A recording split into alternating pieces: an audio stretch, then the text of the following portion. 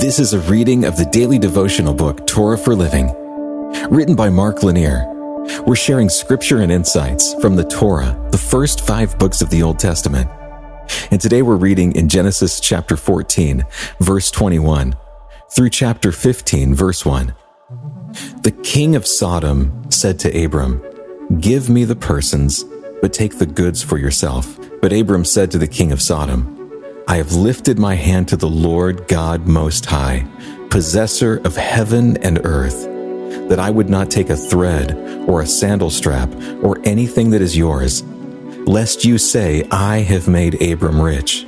After these things, the word of the Lord came to Abram in a vision. "Fear not, Abram, I am your shield, and your reward shall be very great." God is worthy of our trust. He will meet our needs. He might use others, but we should never fear that God is unable to see and fashion in our lives whatever is necessary to bring His will to fruition. In today's passage, we continue a storyline where Abram successfully rescued his nephew Lot. In the process, Abram also freed the king of Sodom and others who had been captured when Lot was captured. The king of Sodom asked for his servants back, but he offered Abram some of the spoils that had been taken as a reward, and Abram refused to take it. Why? Well, because Abram had promised God that no reward would be taken. Abram had not dared the rescue because he wanted the king's rewards. Abram rescued his nephew, and the king of Sodom was collateral benefit. The rescue should never be understood as Abram seeking something from the king.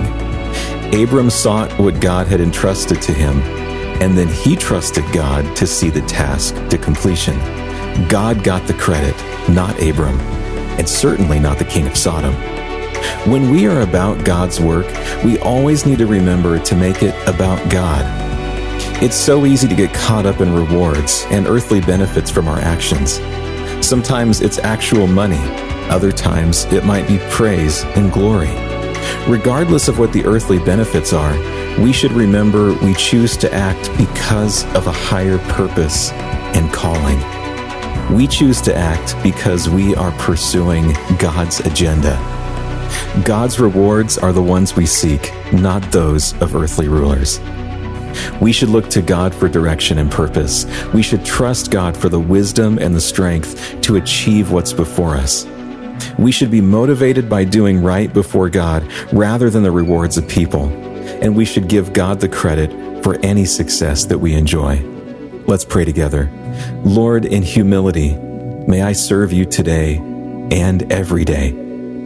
May I be satisfied finding your purposes fulfilled in my life and trust you with whatever may come.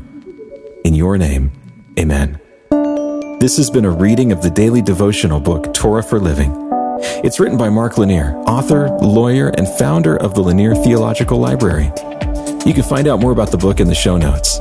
And you can hear even more podcasts, watch videos, and read blogs and devotions that we hope will strengthen your faith right now at hopeondemand.com.